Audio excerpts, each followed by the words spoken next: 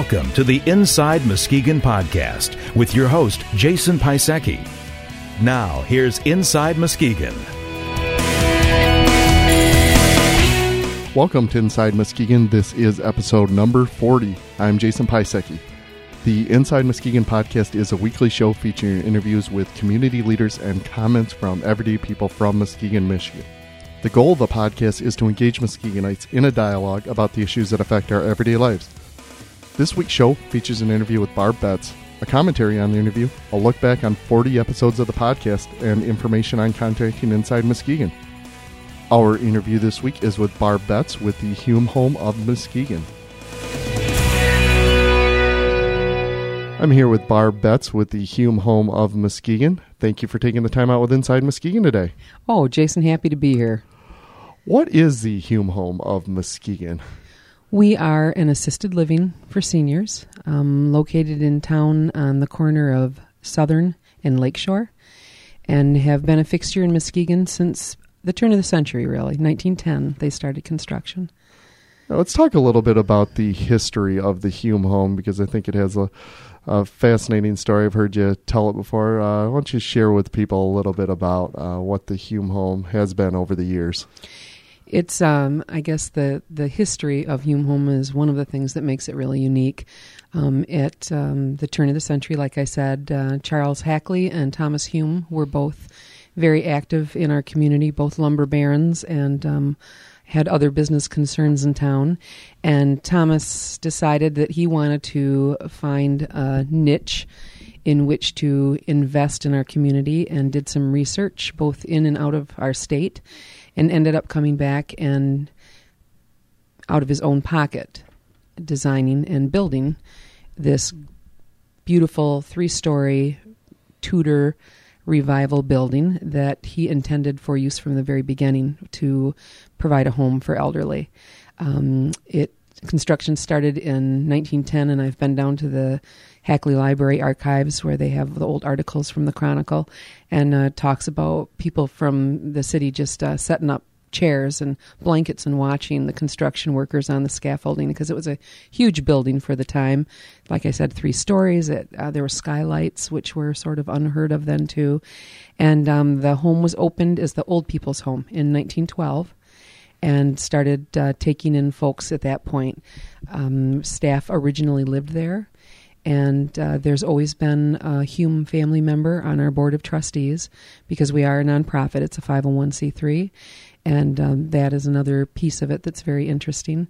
And we are licensed by the state of Michigan now to provide care for up to 34 folks, and have a variety of services that we offer.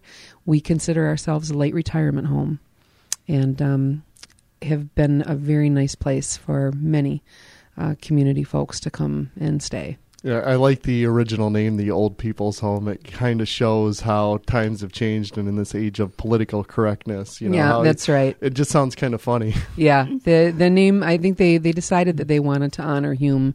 The board did, and probably, I think that name change occurred in maybe the 70s. It was that recent that we changed it to the Hume Home. And there have been some problems associated with that, because, of course, there's the Hume House downtown that goes with the Hackley and Hume Historic Sites, which is where he raised his family. A lot of people think that he built the Hume Home and that he housed his family there, but that's not the case. Never did. So we have had some identity issues with the Hume House being the historic site where he raised his family, and the Hume Home being the assisted living that he built for seniors. Well, I think that's a good point that you made, and I'm glad that you cleared that up for anyone listening, because they are two distinctly different places that, have served and continue to serve different purposes. That's right. That's right. Talk a little bit about your position at the Hume Home. Well, I was hired almost 3 years ago. It'll be 3 years in November, and replaced a woman, Barb Wenk, who had been with the home for 18 years as administrator. So since I've been hired, the board has changed my title to executive director. As I said, we are a nonprofit, so there are activities that involve me with service clubs in town, Rotary. We are involved with the Community Foundation. In the late 80s, we received quite a windfall bequest, and that was put into an endowment at the Community Foundation. And since we started our recent capital campaign, there's also a new fund at the foundation for a capital campaign. So I am responsible really for day-to-day operations, for reporting to a volunteer board of trustees, supervising, hiring, maintaining staff. We've got a wonderful staff of 17 at the Hume home, and that involves folks that cook for us and do maintenance on the grounds in the building, provide resident care. We have a business manager who handles all of our financial dealings, and got a real quality staff. You mentioned the capital campaign. That's one thing I really wanted to touch on because I feel it's important for the community to be aware of what's going on with the capital campaign at the Hume home. Maybe you could just share with people what exactly the campaign is and why you're doing it at this time. Sure. We have faced a lot of challenges, like many nonprofits, related to funding our resources. And we have intentionally, over the years, kept our rents very low for the seniors that we want to provide a home to. And we have traditionally used our interest from our endowment fund at the Community Foundation to help us subsidize our operations. There are some pending state requirements related to backup generators for homes for the aged, one of which we are licensed as, that require, in the event of a electrical outage, that you do have the capacity to continue to provide lights and heat and all of those things. So that's considered a pretty imperative activity for us, and given the age of our building and the age of the electrical service, there's quite a bit of upgrade and replacement that needs to be done just to support a generator. So when the board looked at the cost that would be involved with that, they struggled with not wanting to deplete our endowment at the Community Foundation, because again, that interest is what allows us to keep our costs down for residents. So there was a decision made for the first time to go to the community for assistance. We are a 501c3. We are a standalone agency. We're not affiliated with a hospital or any kind of corporation. And it was a pretty big undertaking for the board in that we had never solicited funds from the community before. So with the help of some fundraising experts, there was a feasibility study done to determine whether or not a campaign would fly in town, given other nonprofits that were out doing the same thing and given our visibility or lack of in the community. And there was a decision by the board made after that study to proceed with the capital campaign.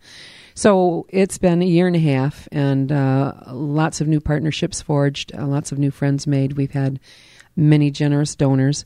We have found over the course of the campaign to date that we've needed to adjust our expectations because we had hoped to include air conditioning in our plans. We have since put that on hold for a period of time.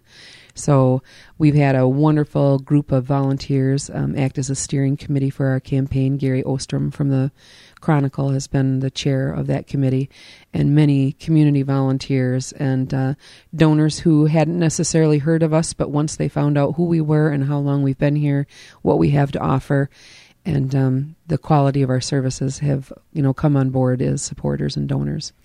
How do people get involved with the campaign and contribute to the cause? Well, anyone certainly can call the Hume home at any time and be involved. We did a mailing, a mass mailing, and there have been several articles in the Chronicle. But if there are still folks out there who are interested in the campaign or who are interested in giving, all they need to do is call us. Our number is 755-1715, and we'd love to hear from you. Let's talk a little bit about senior care in Muskegon, because we are facing an aging population, which is a good thing. Healthcare is getting better, but as a result, we have more and more seniors in the community. What are some of the challenges that go along with that? Well, I think specifically for us and people in our business in assisted living, we are a step prior to any nursing home care. As I've said, we're a late retirement home. We're not a medical model home. So I think one of the challenges we see is that seniors are finding ways to stay at home longer And by the time they're ready to go into dependent care, many times they have developed medical conditions that would require skilled nursing. So I think it's sort of the future of assisted living is going through some really interesting changes right now. And as insurance requirements and insurance allowance change, we're going to see some variance in the people's use of different levels of care that are available out there. Right now, Jason, folks can go anywhere from an independent apartment with maybe a meal a day served to a situation like ours where you come in and you don't have responsibilities for meals or linens or laundries or your medications, all of those things you get help with, to places where they would provide more care in a setting like that so that people who needed assistance getting up and down, moving from one point to another, those additional services would be provided too. I think that there are some great programs in town that can help seniors and their families sort out residential options. There's a program out of Comfort Keepers called Choice Connections, and there's also Pathfinders in town. And both of those programs are designed at no cost for families to help just sort of navigate the whole system of residential options, take a look at what someone really needs and match them up with the kind of setting that's going to provide what they require. Well, I think you made some excellent points about the different types of care that people, seniors do need and that is available to them in this community. Tell us about what a typical day is like for a resident at the Hume home. Well, it's certainly going to depend on the day of the week, but I think that folks are up and about between 7 and 8. We serve breakfast at 8. Everybody eats in a community way in our dining room. There aren't any trays. The tables are set with china and linen, and folks come in and are served family style. And we're only licensed for 34, so it's a very small, intimate setting. So folks would come down for breakfast between maybe 8 and 9 and eat, and activities would start during the day at 9:30, and there are a host of things going on at the house every day. We have many musicians that come in. We have various faith communities that are represented and come in and either do services or Bible study. We have in-house bingo games, things like that. We utilize a wide group of volunteers to come in and interact with the residents in different ways. Lunch is at noon. It's our big meal of the day. Everybody loves good home cooking, and that's what they get. Everybody seems to like their meats and potatoes separated, so there aren't a lot of casseroles. But good, wholesome food, and our big meal, like I said, is then. And there are more activities in the afternoon that people can take advantage of if they like. We are pretty consistent about going on and reminding people everybody's provided with a calendar at the beginning of each month with all the activities that go on. And during good weather months, during all weather months, we bust out of there every once in a while and use either Go Bus or the Pioneer Resources bus. And we get out annually to a lunch cruise on the Port City Princess, or to go out and see the Christmas lights or the fall colors or the tulips down in Holland. So all those are, ongoing things that we do. We have pets that come in and visit. We have a gal that comes in and volunteers her time to do massage with the residents. So it can be as busy as people want, but then they have the option of their private rooms where they can just relax and be quieter if they'd like. The house is set up. Everyone does have a private room, and there are adjoining half baths, and some folks elect to come in and rent a suite, so they have their living area on one side and their sleeping area on the other side of this half bath. And on both floors there are huge, spacious parlors, and there's also a sun porch on each floor. So a lot of residents take advantage of those common areas just to watch TV or play cards or read their papers or whatever they're interested in doing. So it's a nice combination of private space and community space. All right, let's move on to our final question. You have 1 minute alone with a person considering getting involved in your capital campaign. Make your pitch to get them to contribute. Well, I think the best way is to let our home speak for itself. The architecture of the home, the feeling that you have when you come in, they combine to really result in something that doesn't even have to be a hard sell. We've been a fixture in the NIMS neighborhood since the turn of the century, a real anchor in that neighborhood. We've been available to people from this community for years. I can hardly ever talk to a person who hasn't been touched either by someone who's lived at the home, or they visited the home as a NIMS school student, as a youngster, or they've dug night crawlers on the grounds. You know, we sit on almost 4 acres of land there at the end of Southern, where it meets Lakeshore.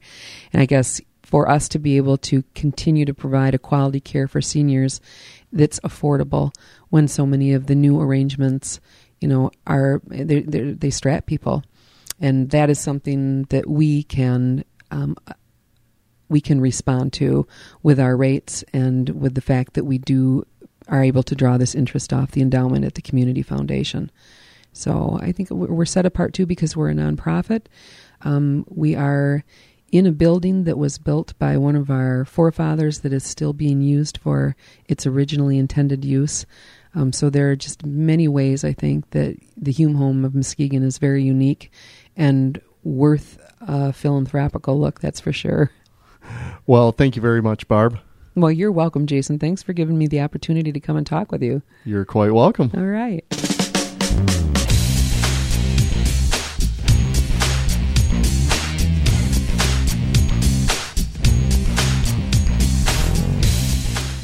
It's hardly news that people are living longer nowadays. What may surprise people, though, is how much longer they're living. Back when the Hume Home, or the Old People's Home as it was called at the time, the average life expectancy in the United States was 50 years old. Today in 2006, it's almost 78.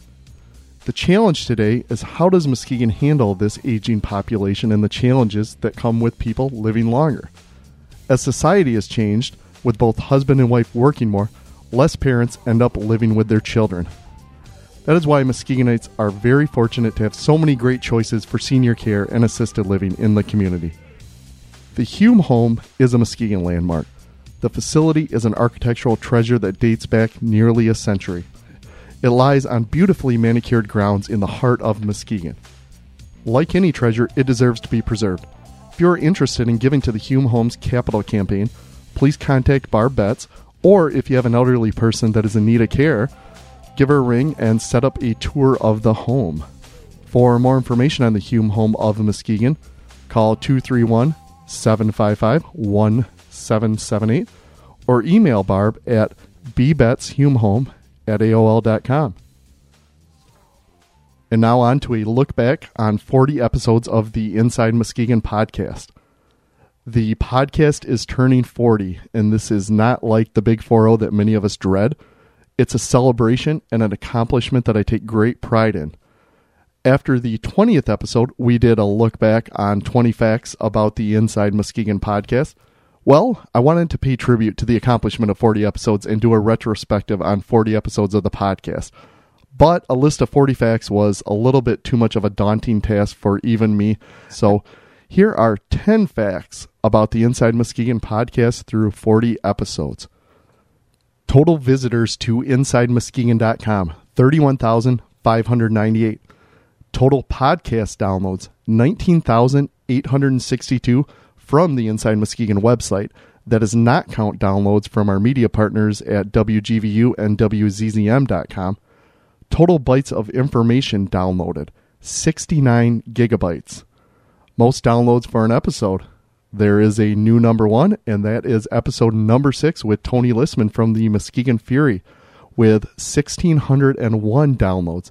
Second is episode number 1 with Cindy Larson from the Muskegon Chamber of Commerce, 1,145 downloads. And third is episode number 7 with Tracy Lorenz from the Muskegon Chronicle with 1,099 downloads. Male guests on InsideMuskegon.com, there have been 24. Female guests, 16. Downtown Muskegon-related podcasts, 27. Podcasts that mention the Frauenthal Theater, 19. Economic development-related podcasts, 16. And arts and entertainment-related podcasts, 15. I wanted to thank everyone who has supported the podcast over the last 40 episodes. First and foremost, I want to thank my family for allowing me to spend my free time each weekend for the last 10 months recording my commentary on the podcast. There was one weekend where I managed to squeeze it in during the week, but otherwise, I usually crank it out over the weekend. I want to also thank the listeners to the podcast for your feedback and for downloading almost 20,000 podcasts. Also, the guests for being so gracious with their time. The community of Muskegon for embracing this new communications medium. I also wanted to give a special thank you to Jeremy Sear for producing the podcast. Thank you so much, Jeremy. Your help, not to mention the production quality that you bring to the podcast, has been invaluable, and I truly appreciate you giving up so much of your time to help out. And to kind of wrap up on the look back on 40 episodes, I'm still having a lot of fun with the podcast and don't plan on slowing down anytime soon. So keep your suggestions for interviews and feedback coming, and I'll do my part to keep the podcast going strong. That brings us to the conclusion of episode number 40 of Inside Muskegon. For more information, visit our website at InsideMuskegon.com. Inside Muskegon is produced by Jeremy Sear. For Inside Muskegon, I'm Jason Piasecki. Feedback is welcome at jason@InsideMuskegon.com.